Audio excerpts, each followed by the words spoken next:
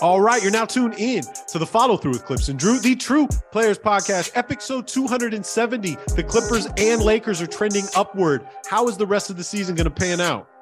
Ja Morant has checked himself into rehab. We got to talk about the picture that surfaced. There's 3 MVP candidates. Who are we going to pick? And Drew has some condolences flowers to give out. It's the Follow Through with Clips and Drew. Drew, kick that intro music.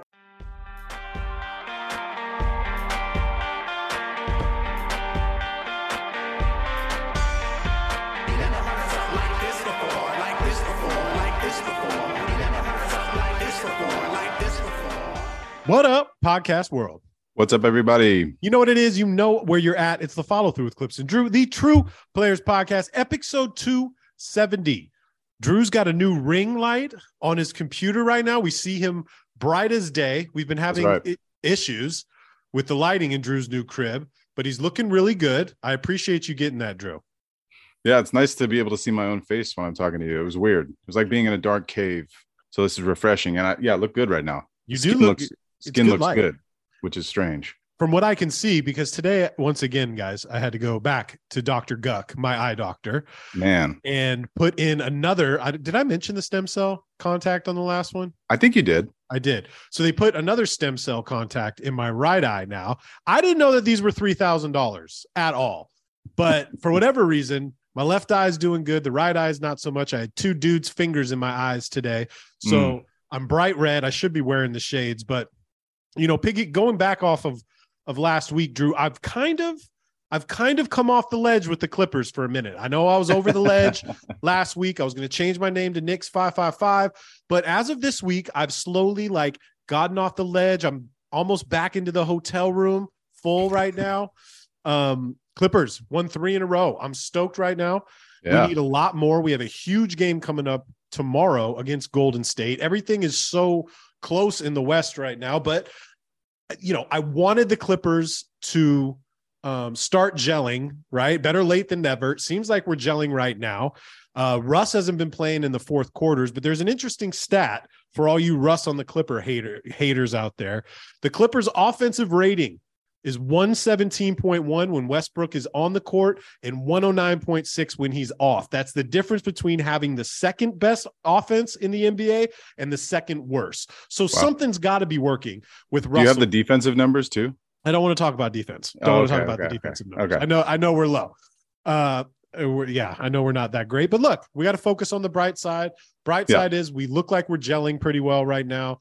I think Russ has been playing good. Kawhi has been just on a tear as of lately, and he obviously doesn't give a shit because it was funny. I think our boy Tomer asked him after the game if he checks the NBA standings, and Kawhi's like, not really. They're not going to save you.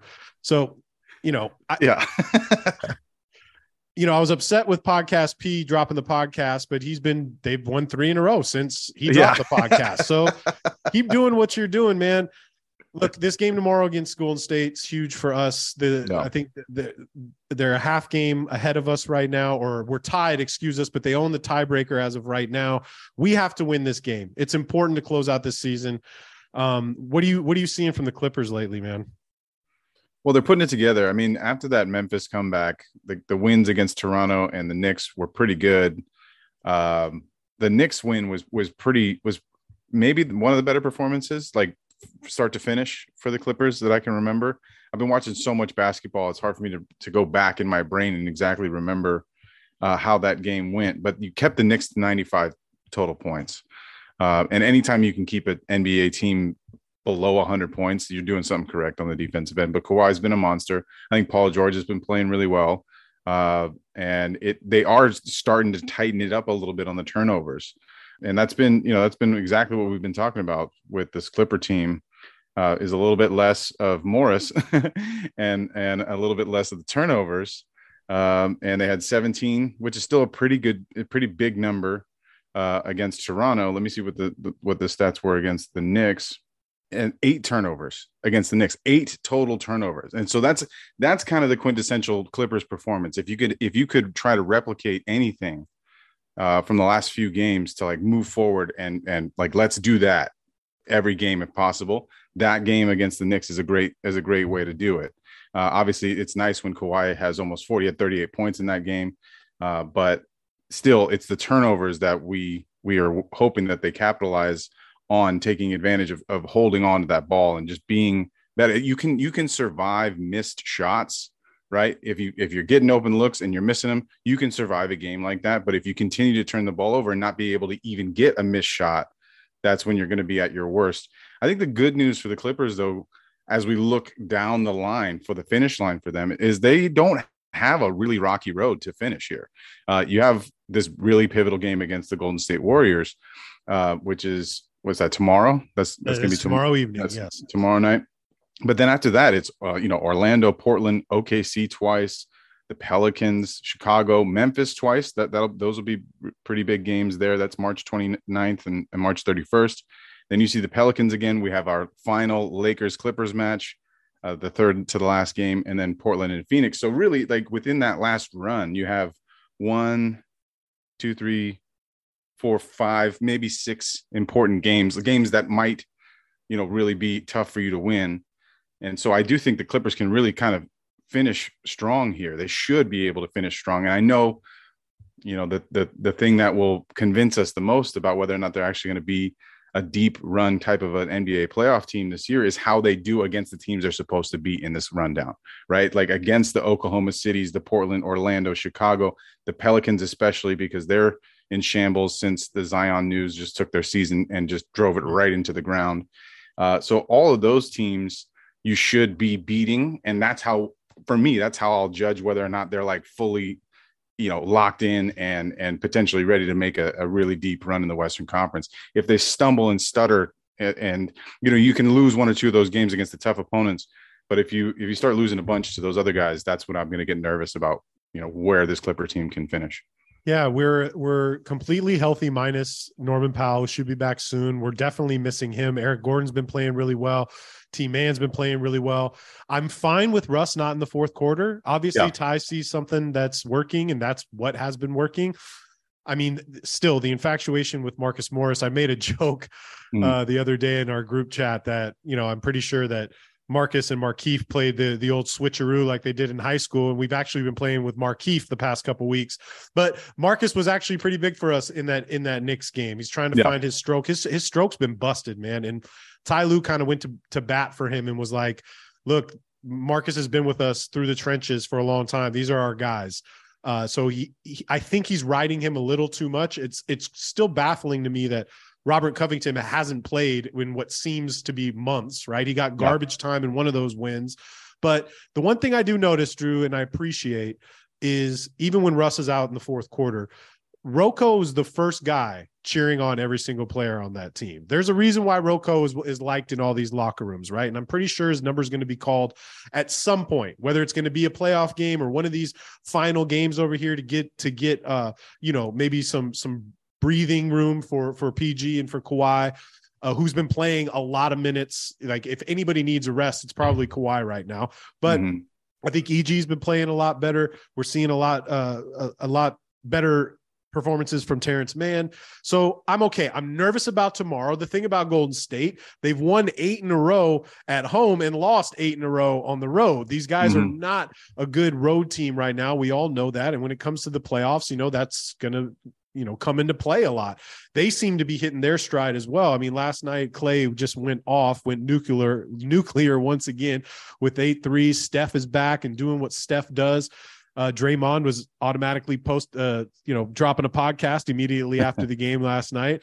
But it's so close that, like you said, every one of these games matter. And this is where you need to lock in heading into the playoffs, because we really don't. I know we're going to do our best to look at matchups here on this show, but I have no idea who the hell we're going to play, because what's crazy, I have no idea, because Drew, last time we recorded, we were in the 8th spot, right? We went from 4 to 8, and then we're at 5, and then, Golden State wins, we're at 6. So I have no idea. Honestly, I'm starting to think that we're not going to be able to get Dallas. I don't think so, because Dallas is in shambles too. Like, without Luka and Kyrie playing, like, Drew, you've watched them play. This is not good basketball, especially on the defensive end.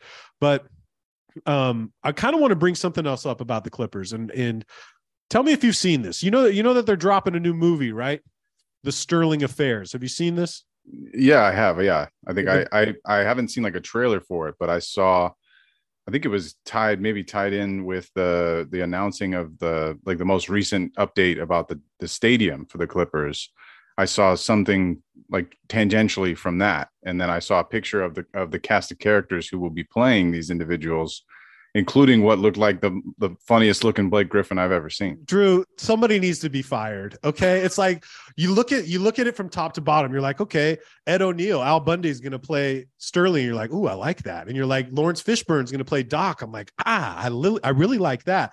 Then they got the homie Sheldon Bailey, former Venice Beach all-star, known Shell for a while. He's playing DeAndre Jordan. I'm like, okay, that works. And then you get to CP Blake and Matt Barnes, and you're like, who's in the casting department for this, right? Because look, bro, Matt Barnes isn't playing right now. Get Matt Barnes to play Matt Barnes. Blake Griffin ain't doing shit right now. Get Blake to play Blake. It's like, how do you go through all of these people in Los Angeles and you choose these three people? God, I'm going to post this picture again on our page. If you look like the CP guy, the guy that's playing CP, you're like, okay, I can see it. But the Blake and the Matt Barnes, dude. Oh boy. I have no idea. I'm really excited about it. Hopefully this isn't going to be like a huge acting roles like CP and Blake and Matt Barnes. Those characters are really just playing basketball, and hopefully it's more Doc and Ed O'Neill and, whatever's going on between them. But look, man, I know I ripped Showtime to shreds, right? Like I hated. We both did. Showtime was garbage. This looks like it has potential to be even more garbage than Showtime, right? Where is it? Is it HBO? Who's doing it? I'm not sure. I'm not sure. I should know this. I mean, those are not small names, right? So I'm assuming it's attached to like a decent, like Netflix or Amazon, HBO, something like that. So we got to do some research, because I am very nervous about it, especially after that Showtime catastrophe. I thought that Showtime thing was like a funny show. I think if I didn't have such Laker loyalty and like history with the team, I would have found it much more like amusing and just as a show, kind of entertaining. But it was terrible. I mean, Jerry Lawsuit's in it. Jerry Lawsuit. That's his new nickname. Jerry West is in a lawsuit right now for the portrayal of that character. Yeah, Jerry West was just a raging alcoholic. Right? Yeah, and a womanizer, and like he would just beat people up. He was portrayed like a legitimate crazy person. And I don't think you can have the success that he has had with so many different franchises if that truly was Jerry West. But who knows? Who knows? Well, I'm definitely going to watch it. I mean, I have to watch it, but I just think they could have done a much better. I think it's better for us if it's terrible. Then we can just rip them to shreds again. Like that's kind of what I'm hoping for. It's just like a terrible, terrible show. I will say that having Ed O'Neill and Lawrence Fishburne makes me think it might actually be like good, right? But like there was pretty big names in the Lakers one too. Mm-hmm. So I don't know. Well, the thing is I think it was 30 for 30 podcast, and I may be wrong, but I think it was Ramona Shelburne that did the 30 for 30 podcast about the Sterling. I remember that. It was awesome. It was a 4-part series. Honestly, you don't need a movie about this. Like that podcast was so well done. It was a 4-part series. I think a documentary would serve it better than an adaptation. Yeah. Have the real guys talk about it. Like all these guys have podcasts now and they love to talk. Literally Tell the all real of them. story. Yeah. Right? I don't know. When you look at this picture, you're like, oh shit. So speaking of your Lakers, Drew, what are you thinking right now? What's going on? Your boy D'Lo has been playing really well, coming back from injury. Actually, he's been putting up some crazy numbers since the injury. He's at 30.5 points per game, 5 boards, and almost 9 dimes a game. I mean, he hasn't played a lot, but he seems to be happy and fitting in well. And LeBron posted his usual post today, his tweet of it's the cartoon of him in the chamber with the mask on, meaning like, yo, I'm about ready to come back. Right. So, which seems like he does this every single year, but you got LeBron coming back soon. Hopefully, we don't really know when that's going to happen. What are you thinking, man? You're rising up the ranks right now. Well, we are in the 9 seed, Clips. So that's a little bit of a celebration. It's the first time we've been that high in the standings, I think, since week 1 or week 2. It's been a long time since we've been in single digit seed territory for the Western Conference. And I called it, a few weeks ago with this new roster after the trade. We're going to push. We're going to make it to the play-in, and we're doing that. We're going to do it.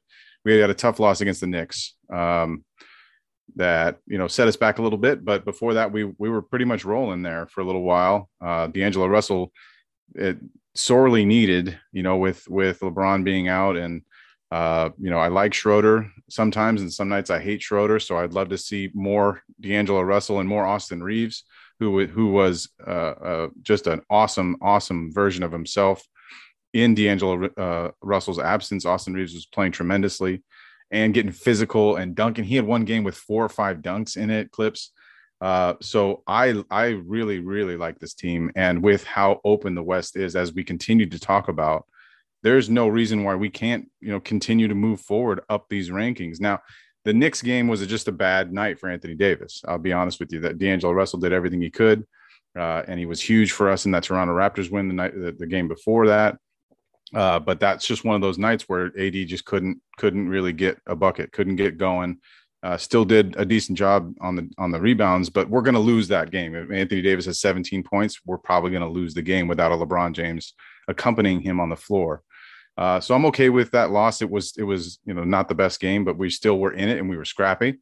And I think this is now the time for the Lakers to really try and capitalize on these wins that we're supposed to win. The Knicks are a good team, right? Like that's a tough team for everyone to be playing and beating. They miss Brunson though. They miss Brunson. Yes, of course. Right. And that's part of why I was really hoping we would get them, right? Like, the Knicks have taken a little bit of turn for the worse since our last podcast, where they were rolling, on that 9-game win streak. And then he goes out. Hopefully Jalen Brunson is fine, because he's a fun player to watch, and it's always fun to have the Knicks be good.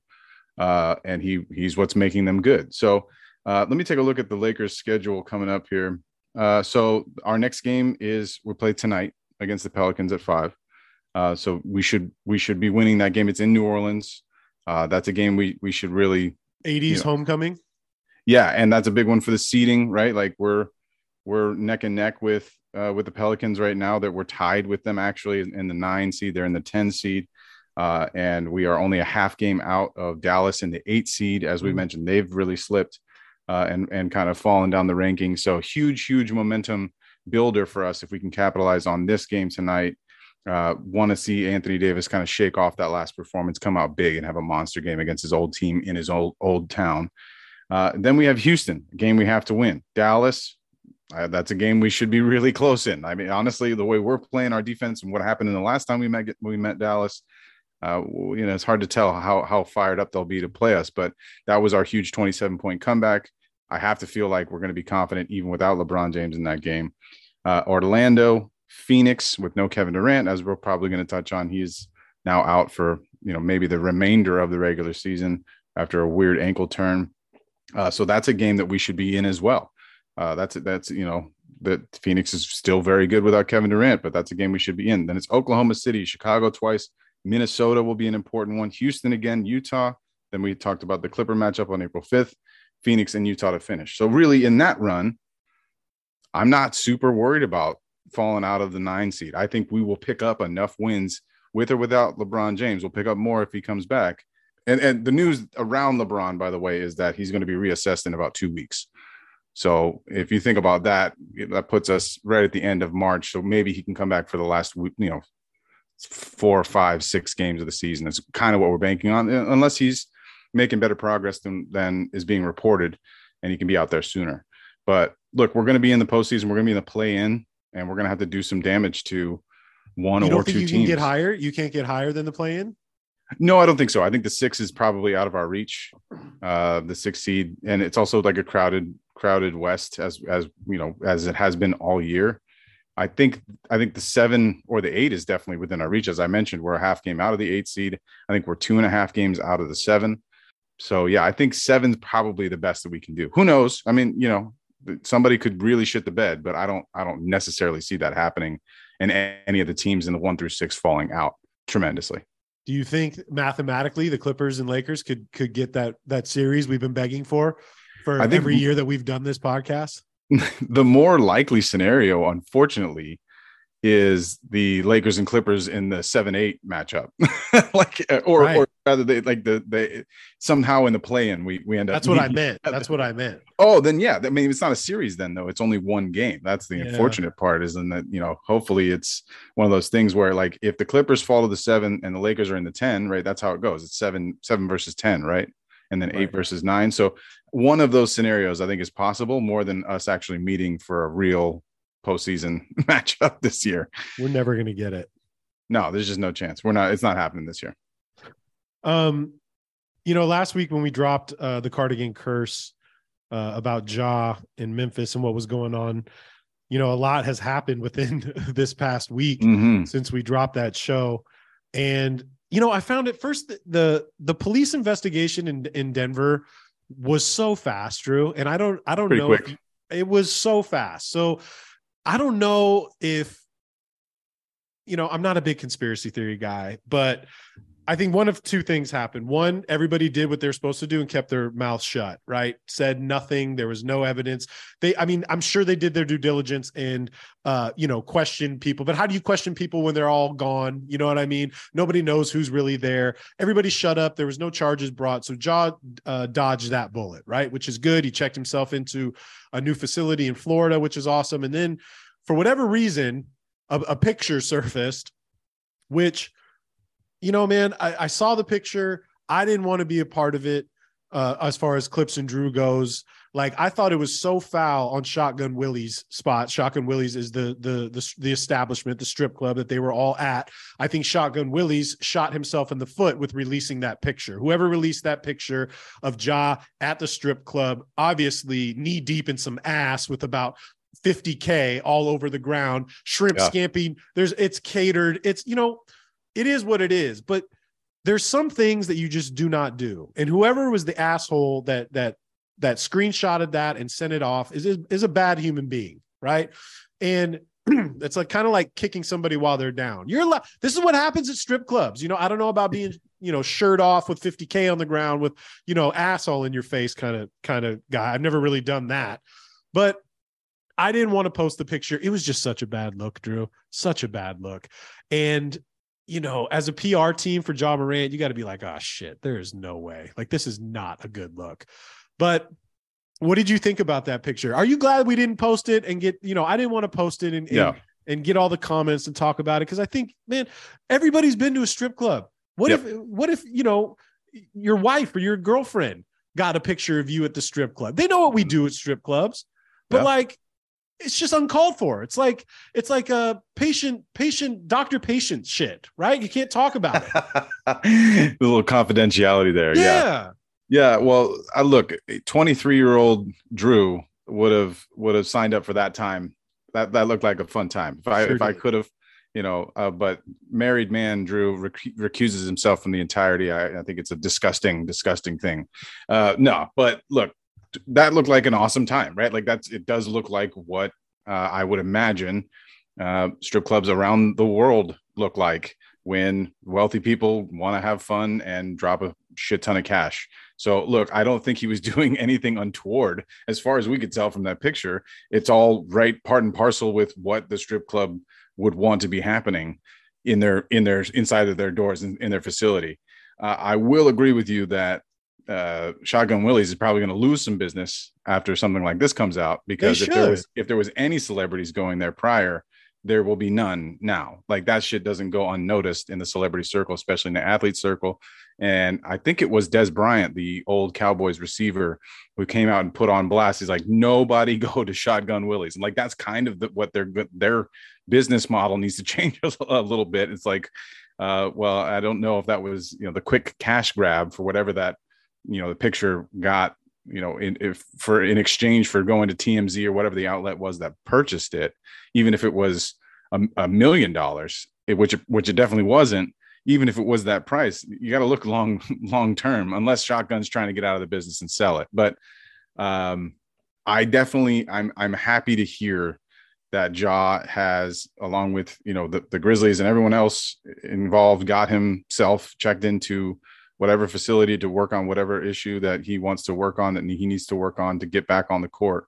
I think this is a great step in the right direction for us, right? Like he's not running away from this. Mm-hmm. He's not trying to, play the blame game. It doesn't seem, or point fingers or, whatever. It seems like he's trying to do his best to get back on the court, be, the amazing basketball player that he is, the amazing human that he is, I'm sure. And we all make bad decisions. I don't think the strip club thing was a bad decision, by the way. Like, I think if you're 23 years old and you're a multimillionaire and you want to blow out a strip club with a bunch of cash and literally have the whole room look like it was snowing in there, but with actual Scrooge McDuck, man. It's Scrooge McDuck. Man. I think that looked like a fantastic time. I'm hoping that, I think a lot of people might look at that and go like, "Oh my God, look at how bad that is." I don't think it's bad. I mean, maybe I'm isolated here. I don't think it's a bad thing that he had fun at a strip club. I think it's a bad look when you look at the bigger picture of like decision making, and maybe he's, doing some things that he shouldn't be doing as far as drinking too much or partying too much, that kind of thing. Not necessarily within that moment. I just think it's kind of like kicking a man while he's down. Like, look, we all saw what happened. He went to go get help. And like you said, I'm happy for him too. And I think it's going to hold some weight with Adam Silver. I mean, we still have an NBA investigation that they're going to have to do regarding the gun and whatnot. But I think everything Ja's doing right now is exactly what he should be doing, which is going to go get help. Yeah. The Memphis Grizzlies had said that they talk to Ja every day. He calls after games and, he's getting the help that he needs. I think also with this coming into play, that he's probably not going to make an all NBA team right now. And that's going to hit him for $40 million. That's the difference between the 5-year 233 to now it's the 5-year 194.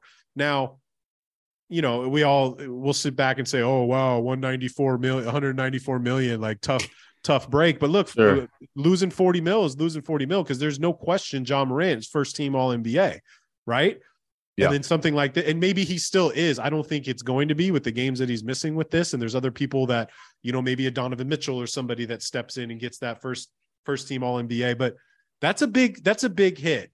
And hopefully, if he does well in this facility and they speak highly about Ja, and Adam Silver will take this as like, a really good sign that he's working on himself and this will not happen again. So I know I had mentioned on the last show, I thought he was going to be suspended for the whole year. I still think that's up for grabs. I still think that can happen depending on, the gun on the plane. If there was a gun on the plane again, like how are you in Denver, right? You're in Denver and then you can just go to the bank. You just pick up $100K for the strip.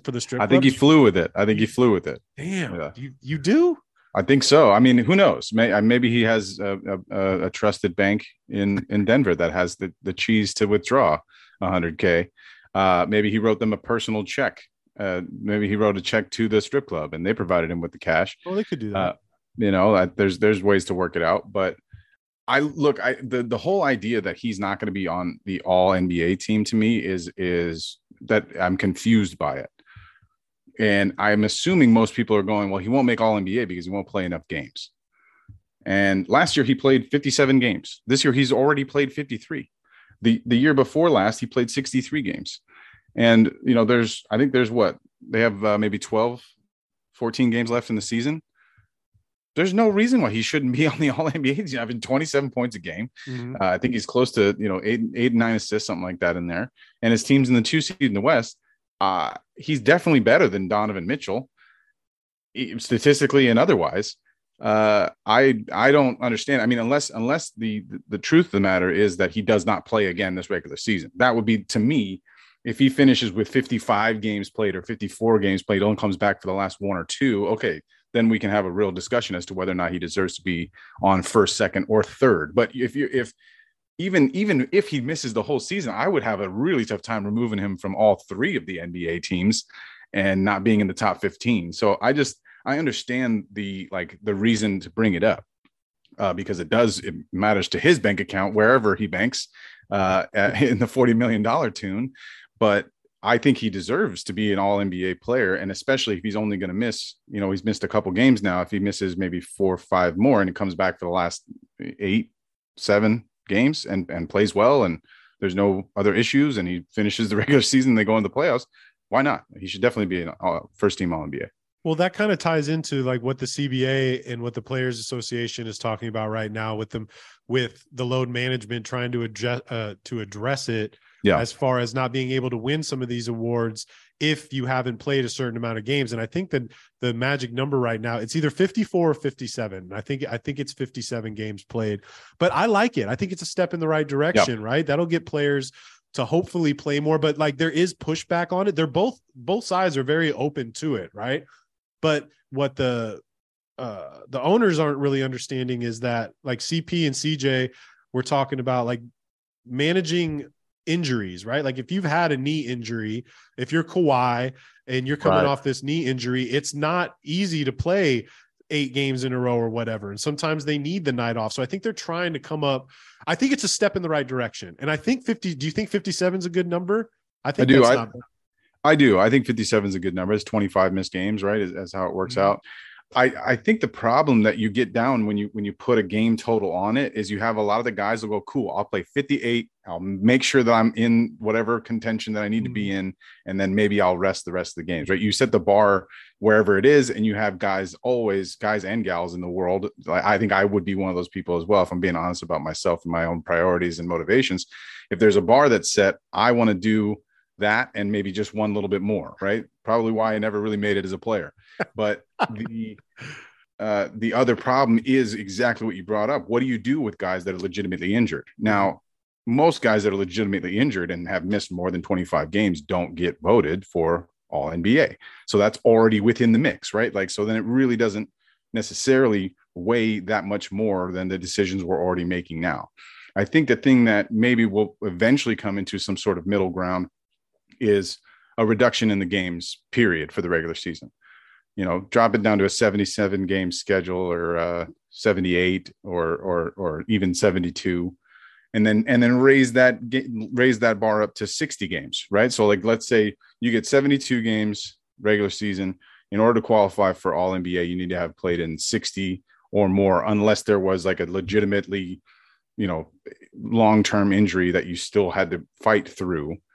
And then we'll let the voters decide. You know what I mean?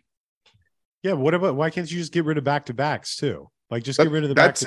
That's how you get rid of back-to-backs, right? It's either you have to start earlier, right? Where we just we keep 82 games, we eliminate back-to-backs, and we start October 1 or September, end of September.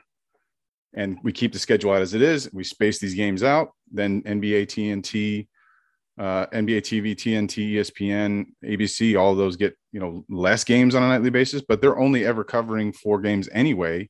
And the NBA is just flooded, nightly with games, right? Like that's part of why League Pass does so well, is because the major channels only cover a fraction of the games that are on in a particular night, and sometimes they get those games wrong, and there's fucking blowouts. Yeah, like I honestly don't want to watch Boston anymore. Like Boston, I'm tired of watching Boston. I'm so sick of Boston, right? Yeah, like I get it, I understand, and it's they've had these games planned out for months, and it's like the other night when I think it was Golden State in Memphis, right? And you're like, okay, well, no Ja, no Steph. I don't think Steph that game. You're like, I don't want to watch this game, So you lose a lot of bread on that. And I love League Pass, but God damn, I'm so tired of Boston Celtics. And I've seen so many 76er games too. A lot of Philly in there on national TV. Speaking of barely any Kings games, almost no Kings games in the National Register. They finally got one the other night. Last night, and that was a great game. It was Giannis's first game back in 3 games and whatnot. And he just, I think it was 46 they had absolutely no answer for Giannis. Herder had 8 threes. De'Aaron Fox, again, I'm not gonna go in on De'Aaron Fox like we did last week. He's just really good basketball player. He's perfect for them. I still think they're one player away. I don't know who it is yet, but they're one player away from being like a legit contender, I think. I don't know who it is though, Drew, but they are fun to watch. I'm not sold on the deep playoff run yet. And again, it's going to be all matchups. I'd be kind of scared for the Clippers to play Sacktown, even though, I think we could take them in 7 games, but like they put up points so freaking fast. And for whatever reason, we always talk about situations. Kevin Huerter's in the perfect situation, and he's loving it there. They got to love Red Velvet in Sacktown, man. Totally. I think Sacramento it's just so fun. They're so much fun to watch. And they did lose that game to Milwaukee and got into a little bit of a skirmish at the end there because Trey Lyles was not taking any shit from Lopez or Giannis and just decided that he wanted to be scrappy in that moment. So I think the Kings, it's interesting because while they don't play a lot of defense, and I think the biggest issue, like if they could have gotten Mason Plumlee, I think that would have been big, right? If they could still maybe even reach out and try to get somebody that's a more of a rim protector, shot blocker on their roster that's a free agent, I think that would make a lot of sense for them. But they have guys that can play like Davion Mitchell is on that team. And that dude is still clamps in the NBA. The problem is he can't really score right now. He can't shoot that well, and he can't really score the ball. But I would love to see, the 2-7, if possible, be the Lakers and the Kings. Ooh. I would love it. And not because I'm like overly confident that the Lakers will win. I think that would be a fantastic series. And it brings back so much nostalgia and memories from the good old days from both of our franchises, the good old days with Shaq and Kobe for us, and the good old days with Bibby, Vlade, and Peja and C Webb and all those guys, Doug Christie, who's on the coaching staff right now with Mike Brown. I think that would be awesome. And it would be a great story, right? Either the Lakers prevail and they make a hell of a comeback and we're moving on to the next round with a banged up team that nobody thought was going to get over the hump, including myself, or the Sacramento gets their unbelievable redemption, the redemption song. Yeah. Sing it loud, sing it proud, light the beam. And that's kind of what I hope. It doesn't feel like it's going to go that way because Memphis has now reclaimed the 2 seed, and there is enough games for sure left in the season for that to toggle back and forth. But that's my hope. I hope it's the 2-7 Lakers Kings. God, that would be fun. I mean, You definitely own the pain. They had so many problems with Giannis last night. I mean, everybody has problems with Giannis, but it was Metu and Sabonis, and like, dude, you're not stopping this guy. Nope. You have absolutely no chance. So speaking of Giannis, we've been talking about MVP all year. I think it was Luka was the preseason MVP. That's all anybody wants to talk about. Third year in a row. Third year in a row. Yeah, Luka's the MVP. Luka, they need to figure it out in Dallas for Luka. They just really need to figure this out because Kyrie ain't going to be there next year. You need to bring in some people to help this dude, or he's going to look at it and be like, you know what? Maybe Dallas isn't for me. Maybe he doesn't want to do the Dirk Nowitzki thing and stay there his whole career. He'll break Cuban's heart and whatever. But look, the race is between 3 people. I think Tatum has fallen out of that because of the recent stretches that he's had. We're talking about the big man, and it's Joker, and it's Embiid, and it's Giannis. And honestly, I think all 3 of them can get it. But numbers don't lie, and Embiid deserves it. I think Embiid has had such a crazy year this year. More points per game than Embiid in a single season since the merger. Do you know who that is? More the people that Who's have averaged more points than Joel Embiid right now since the merger? Wilt. Oh, since the merger? Yeah. Michael, Harden, and Kobe. The only 3 people that have averaged more points than what Joel Embiid is doing right now. And they're winning ball games. Him and Harden are turning into something special. It's actually working. Harden looks great, looks really athletic, and looks like he's got the spring back in his step. They have a good group of the others, as Shaq likes to call them. Did you see Shaq's nickname that he gave himself the other night? I missed it. Dark Nowitzki. Love it so much. Amazing. He made the co-host call him that. Oh, anyways, I think it's working. I think they've been lobbying for Embiid. Embiid's been lobbying for Embiid to win MVP for so long that I think it's time to give it to him. And I know it's a regular season award, but I think he deserves it. If I was to vote right, but then if you make an argument for Giannis or Joker, I'm fine with either one of them. I don't think they're going to give it to Joker for a 3rd year. I don't. I think this is Embiid's year. What do you think? Yeah, I think the reason why it's been a really divisive, especially in like mainstream media with, some conversations that got a little elevated between JJ and Perkins and then just, others trying to chime in off of that. is because it's fucking close. It's a close call this year. And look, I know that we're giant fans of Ryan Russillo and Bill Simmons. And if those of you that haven't listened to it, Russillo does a few minutes on what the MVP vote means to him as a voter, right?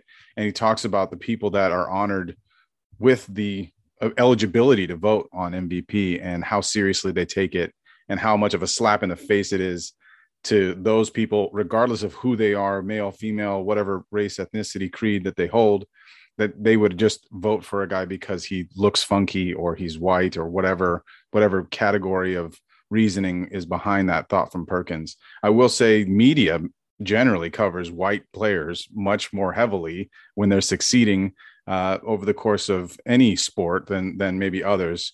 For instance, like Jokic's coverage might be more so on the national stage constantly than Joel Embiid. But the reasoning behind that is not just because he's white, he's doing historic things. He's averaging a triple-double, and his team was undefeated in 2 seasons when he was averaging a triple-double for the last 30 games or whatever it was, and they finally lost one recently where he did get a triple-double. Look, I think Embiid, Giannis, and of course Nikola Jokic, I'm lucky I don't have a vote at this point because it is splitting fucking hairs. Jokic has the best record in the Western Conference and has had the best team in the Western Conference all season. He has played 60 games. He's averaging 24, 12, and 11 and is setting records again after the records he beat last year in efficiency and plus minus, and then also raising the offensive efficiency of all of the team members that he has on his team. So I think if we're talking about what the definition of MVP is, that's how you determine who gets it this year. Joel Embiid's leading the league in scoring, just like you mentioned. He's also averaging 10 points a game and probably five assists, 4 assists, something like that. Or 10 rebounds a game, 4 assists, 5 assists. He's shooting 85% from the free throw line, which is actually a stat that he's better than Nikola Jokic, which is usually kind of skewed. He is only shooting 35% from 3, while Jokic is at 40. But Embiid does bring more on the defensive end than anybody except Giannis Antetokounmpo. Right. So this is where it gets really, really hard because Giannis is also playing tremendously. Right. If we look at what he's doing and his team has now, locked down the 1 seed in the East after Boston was holding on to it for so long. And Giannis is averaging 31.5 points per game and has played 1 less game than in Joel Embiid. So again, Jokic 60, Embiid 54, Giannis 53 games played. So not only is he averaging the 31, he's shooting 54% from the field. He's only at 29% from 3, but not far off of what Embiid is. And his free throw percentage is down to 66%, which we'd love to see higher. But he's averaging 11.9 rebounds, just under Jokic, and 5.5 assists a game. So I think the interesting thing about what I'm hearing when people are arguing for MVP is people say Embiid should win it over Jokic because he's better defender. But then no one says Giannis is actually the better defender than Embiid. So it's one of those things, man, where this is why we have voters. This is why it's not one man's decision or one woman's decision on who makes MVP. We have elected journalists that have been somewhat accredited and honored by the NBA with this responsibility, and we trust that they're going to choose who they truly believe is the MVP based on the games that they watched, based on the statistics, and based on the eye test. Did Ryan and Bill say who they would vote for? Both of them have Jokic. Both of them do. Yeah. Interesting. Well, that's fair. That's fine. And I think that's fair. Damn. Yeah.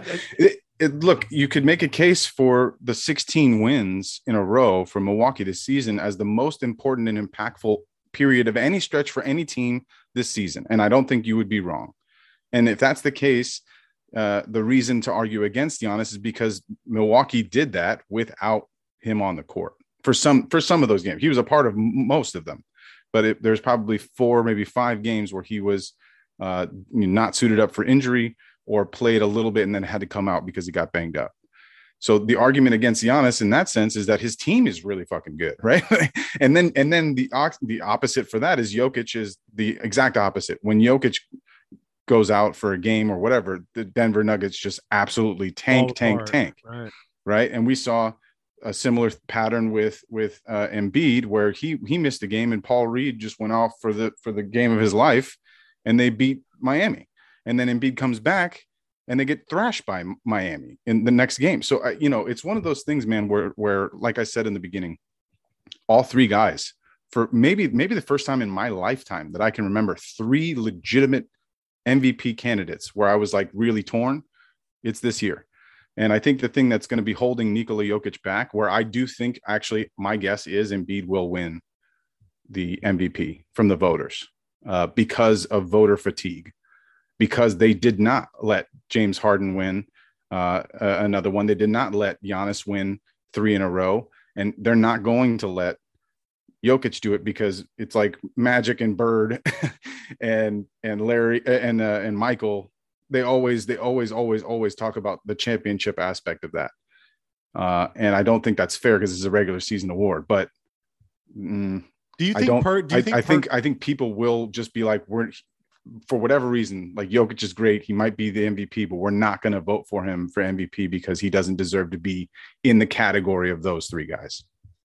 Do you think Perk was out of pocket for that whole JJ interview on First Take? Because I was watching it live and that shit got heated real fast. And we've had this conversation. I really like JJ. I think JJ's doing fabulous work. And there is time, not just with Perk, with everybody, even us sometimes, where it's like, all right, I'm going to say this because, it's a good point, but I just thought he was out of pocket on that. And I thought he wasn't ready for JJ and the rebuttal on that. And JJ wants. He clearly wasn't ready. He clearly wasn't ready for the rebuttal because he just started to yell and get defensive, which is what everyone does when they're not ready for a rebuttal. Right. But look, man, I think there is an emotional aspect to this. And I'm okay with it being emotional. Kendrick Perkins played in the NBA. He was a great teammate for a lot of years on various teams and was a great role player for those teams at times, just as JJ Redick was. But I think it does get it minimizes the respect that should be given to the voters. Now, maybe the bigger picture, and if I was Kendrick Perkins, I would have probably tried to pivot to like, well, what can we see the list of voters and how many of those voters either played basketball ever or played in the NBA or are diverse people of different backgrounds and different ethnicities. And then we can start looking at that, right? Which would be a fair conversation to have. Like, are the majority of the voters white? I think they might be. Yeah, but I don't necessarily think that would automatically trigger some sort of landslide vote one way or the other, right? We've only ever had one unanimous MVP, and that was Steph Curry. Every single other MVP was given at least one or two given to somebody else. That's why it's a vote. That's why it's great. Yeah, I think his numbers weren't right though. Like I think they he weren't just right. Came up with 80%, and they're like, "Wait, who told you that?" Yeah. So I just think when you're going to make a statement like that, you better have your facts in front of you. And correct. I just think sometimes, especially with Perk, and he does say he says some stuff that I agree with a lot, but with that one, I'm just like, oh boy. And Stephen A. just let him go at it for a minute. Even he didn't want to touch that, which was pretty impressive to me. But anyways, you got any flowers for me, Drew? Well, hold on. Flowers? Who's your MVP? If you had to pick one, I've already told you. Who is it? It's Embiid. You like Embiid? Okay. I like Embiid. I mean, watching Giannis last night, they're three totally different players, all three of those guys, right? And they get their buckets and their points, and they play defense all different ways. Joker is just so phenomenal with making your teammates better, right? Everybody, like, careers have changed for Aaron Gordon, right? They've changed for Aaron Gordon playing with this guy. The Bruce Browns, like, everything changes when you play with a guy like Joker. And with Giannis, even watching that game last night, like, he has so many good players on his team. They have 4 solid fucking players on their team that are two-way players, all 4 of them. Middleton, Drew, Lopez, who's the perfect fit. We've said this so many times for Milwaukee. He has so many good players. Embiid is just so physically dominant and can do things. He's got a crossover and a jumper, and he could take the 3-point shot that he likes, and he can get physical and body you. And defensively, I think Giannis has him defensively, but Embiid's right there. But you cannot scoff at 33 points a game. Those players that I just mentioned, Harden, Kobe, and Mike, are the only ones that average more than that. That's insane. It is historic. But in one of those seasons, Harden was denied the MVP. This is what I'm saying. It's a fucking clusterfuck. It's like, what are the parameters? It would just be great if we could like have them in a box and like, okay, Embiid ticks all of these things, and then there's some sort of algorithm or score. I think we should ask ChatGPT who should be the MVP, and then we'll roll with that. Great idea. I also think like people as voters, you hopefully don't have personal preferences, Correct. Whether you like the player or not. Like, it's hard not to like Giannis. We've said this before. It's hard to not like Steph Curry. It's hard not to like Nikola, right? But for whatever reason, I think Embiid's very like affable, enjoyable, funny kind of a guy. He is. And I just feel like in this race, it's like, who do the people like more, right? Like who do I just like more? And I think what they want, being that Giannis and Joker both have the MVP trophy, I think they're going to give it to Embiid, because when it's a toss-up like this, it's just like, close your eyes and pick. It can be any of them. So just, and people like a new narrative. People, people like a new person, right? That's what when I say voter fatigue, there's just something about the new, like that's ingrained in our culture and society, where we want to see the torch passed. We don't like back-to-back Super Bowl champions. We don't really like when the Warriors win several in a row, or the Spurs or the Lakers or whoever, the Bulls. The Bulls was fun because, I mean, shit, I think everyone liked that part. But people hated when the Pistons won back. There is a need sometimes within our culture for new, which is why I feel bad for Jokic too. Right. Because like, if he did enough to earn MVP 2 years in a row, even though he didn't really give a shit and didn't really want it, last year was potentially questionable because they finished in the 6th seed, but it was undoubtable that he was the best player all season last year. I do think this is fun though, Clips, and it's supposed to be fun. And this is something that Simmons touched on as well, is like the fun in that moment when it gets that serious. The fun is lost. It's supposed to be a fun thing to like pick your guy for MVP, instead of having to be like, well, I think I'm a Jokic guy, but I don't want to say it out loud because people are going to get mad at me. It's like, dude, fuck that, man. This is supposed to be a fun thing. It is fun.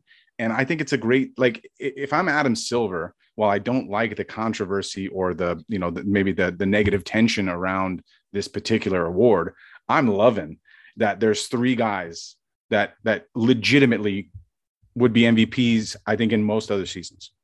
Yeah. And I also think that, I like the loyalty part of it, where it's like Giannis has done so much for that organization, drafted by the organization, played for him for years. Same shit with Embiid. Embiid has survived. And Jokic. And Joker, all 3 of these guys, Embiid has survived, the injuries early. He's survived the Ben Simmons stuff. He's made it now to the Markelle Fultz stuff. He's just come a really long way. And the NBA, the Philly is such a great NBA town as well. I just think when it is this close, Drew, and yes, it is so much fun. And I also really like it when, I wish the playoffs were involved in this, in the voting process, because if you get bounced first round and Embiid goes to the finals, you know what I mean? That's the most valuable player. So if I had a vote, which I don't, maybe one day we will, Drew, but I would vote for Embiid right now. How about you? Yeah, this is where I'm happy I don't have a vote.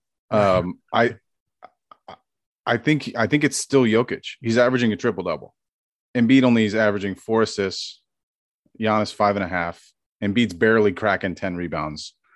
Jokic is only scoring 24 points because he doesn't need to score more.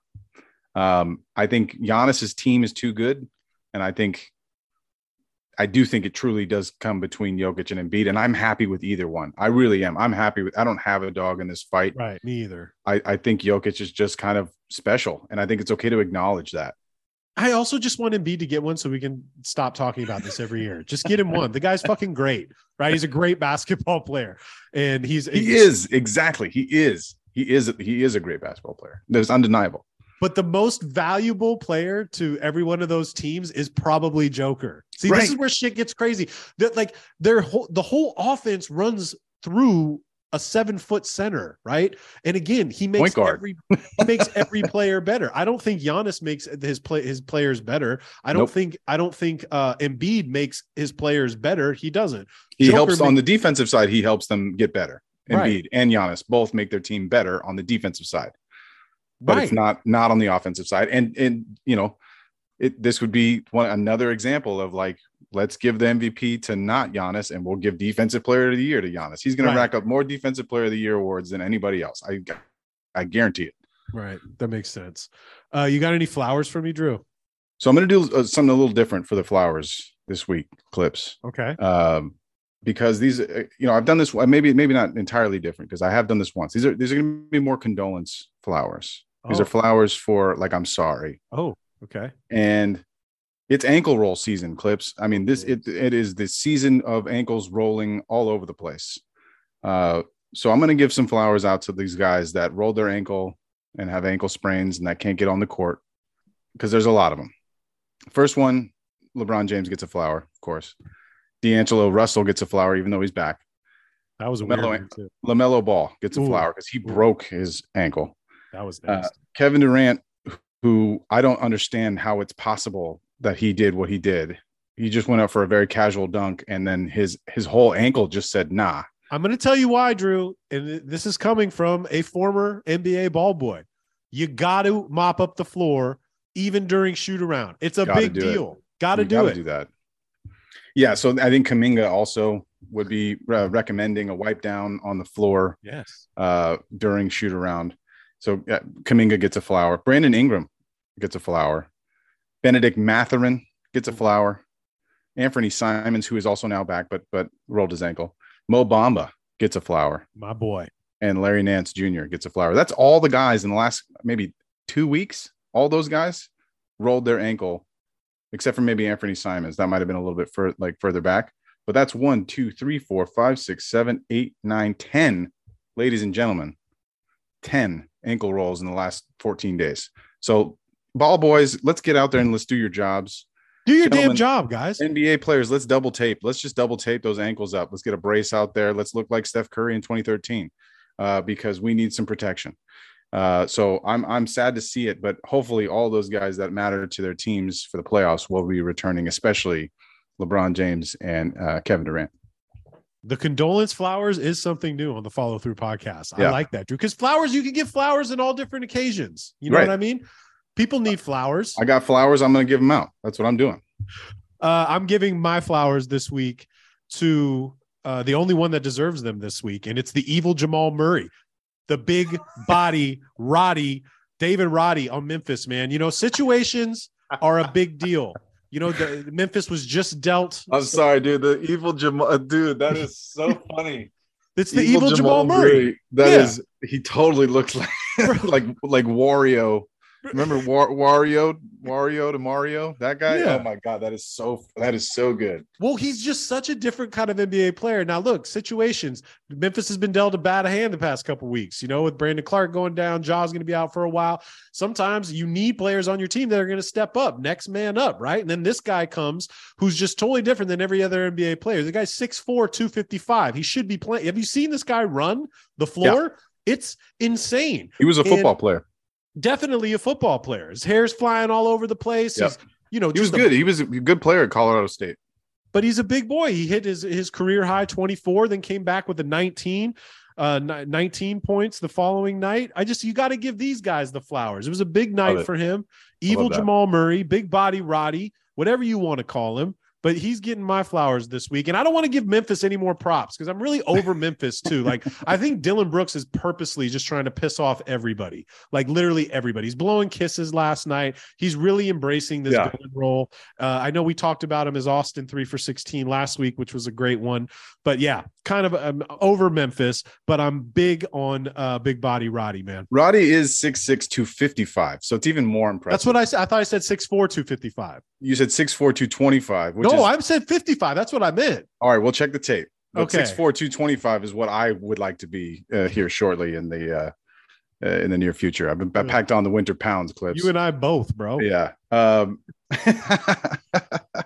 But I like David Roddy.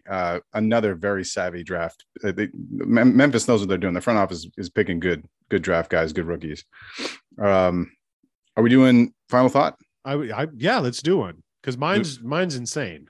Oh, good. Mine's quick. So I'll first and foremost, a couple podcasts ago, when we were talking about my guy Jared Vanderbilt, during which I gave him the flowers. I mean, really, the glue to this Lakers organization now is his name is Jared Vanderbilt, and we realized that he doesn't really have a nickname.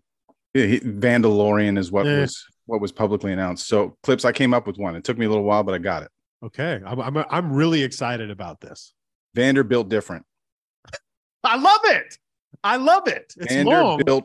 Different. It's long, but it's not as confusing as Vandalorian. Man, right. It's long, but Vanderbilt different. That's my guy. I actually love it. It's a long one. It's definitely a long one. It won't fit on the back of the jerseys, but it also, Drew, if this is how I see that working, is I see him hopefully having a huge game in the playoffs. Maybe it's that play-in game where Vanderbilt gets 20 and 18, right? And then on our next podcast, we have a great piece of artwork that will be Jared Vanderbilt different. It'll take up a lot of real estate on the page, but you can drop the Jared though. Maybe that'll shorten down some of the characters there for you. But yeah, Vanderbilt different. It's the best that I could do. I tried to fuck around with a lot of different things, but like the Vandy Man, like the Candyman, Vandy Man. It's not bad. Vandy Man. I don't know.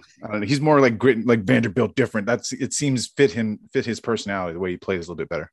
I actually like it. So let's see what our listeners think if they like that. The Laker fans, at least. My flowers, Drew. I mean, excuse me. My final thought is it's borderline stupid. Okay. Like the more I think about it, but I mean it. It's in my gut. And I tried to convince myself out of it. But look, call me crazy. This is half final thought, half spicy take. All right. Oh. Hear me out on this. We've talked about Wembanyama a lot, right? Tank for Wembo. Everybody's talking about him. He's on freaking League Pass every day playing. I get it. The guy is extremely talented, generational talent. I get it. 7'4", the new version of KD. This is not to discredit Wembo at all. But if I'm not the San Antonio Spurs or Houston Rockets getting that first pick, I really think teams should consider Scoot Henderson as the number one pick in the draft. I think this kid is so NBA ready. Like this is the NBA isn't trending towards 7'4" guys, right? That are just balling out of control. I've watched Scoot a lot lately, as a lot of people. And there was something that happened even in that All-Star, the Rising Stars game, where it's like, this guy wasn't there to fuck around and be in Utah. He was there to play. He's there to hoop, right? And he shows up to hoop. Yeah. And I just think he's ready for the NBA right now. He's built. If you look at all the best players in the league right now, minus the big guys, right? Like Scoot is built for this new NBA.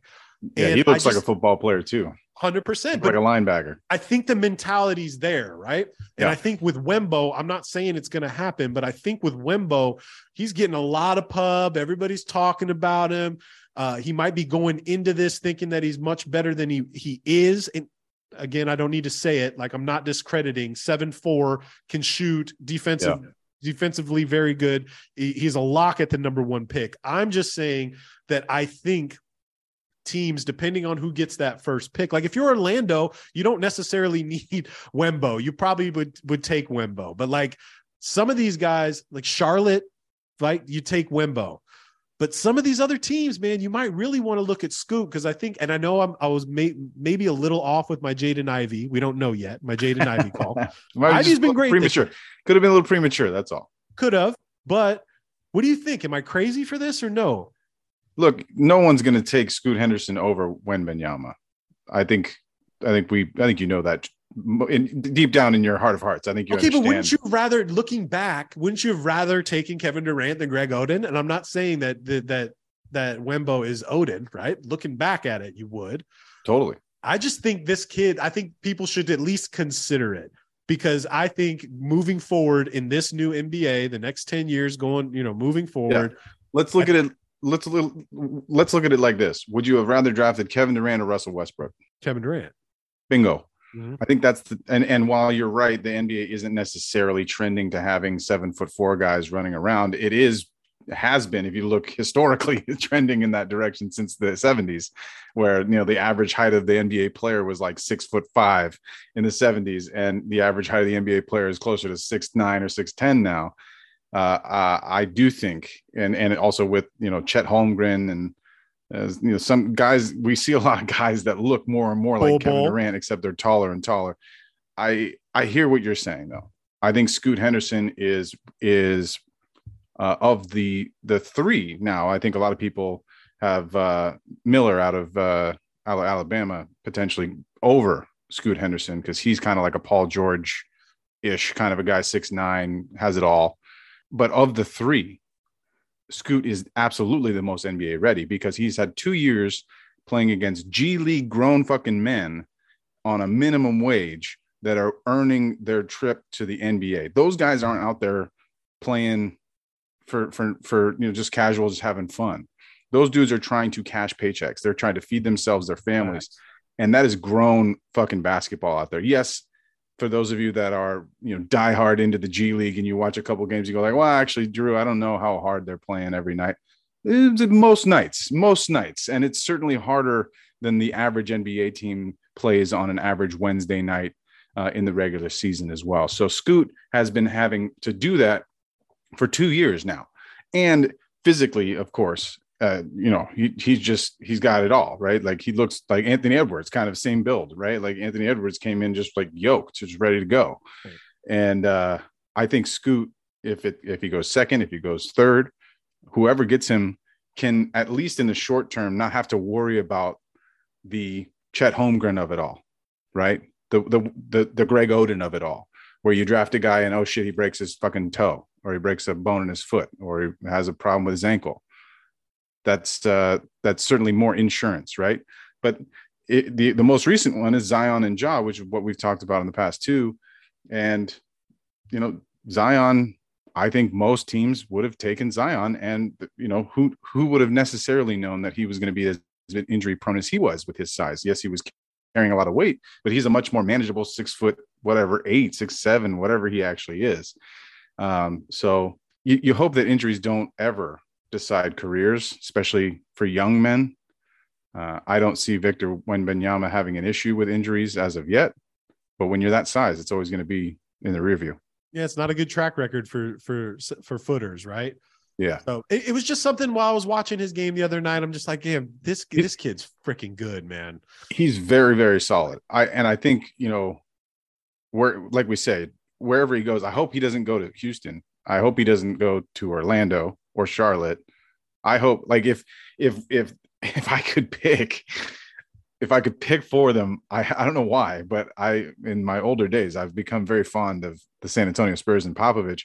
I would love Popovich to get one of those two guys, right? If he can't get Wembo, let's get him Scoot, and let's watch what he can do, build around that kid. Well, that's basically what I'm saying. If San Antonio gets the number one pick, you take Wembo, right?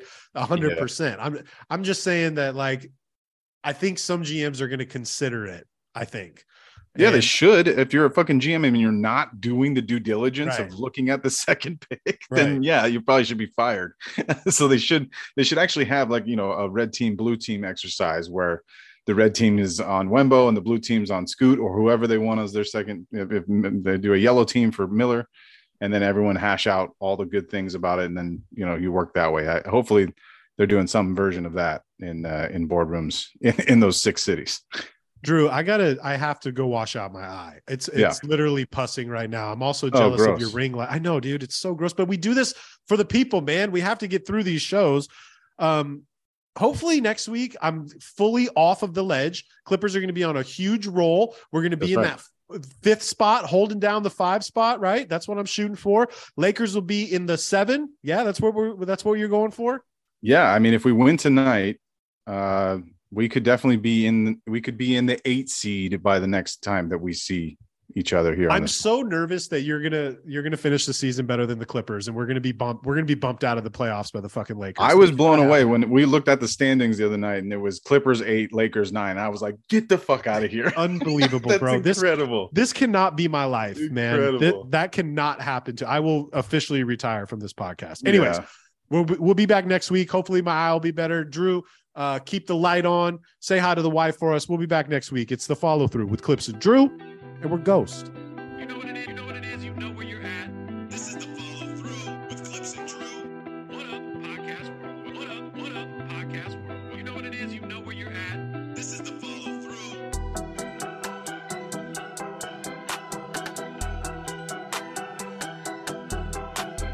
What up, podcast world? What's up, everybody? This is the follow through.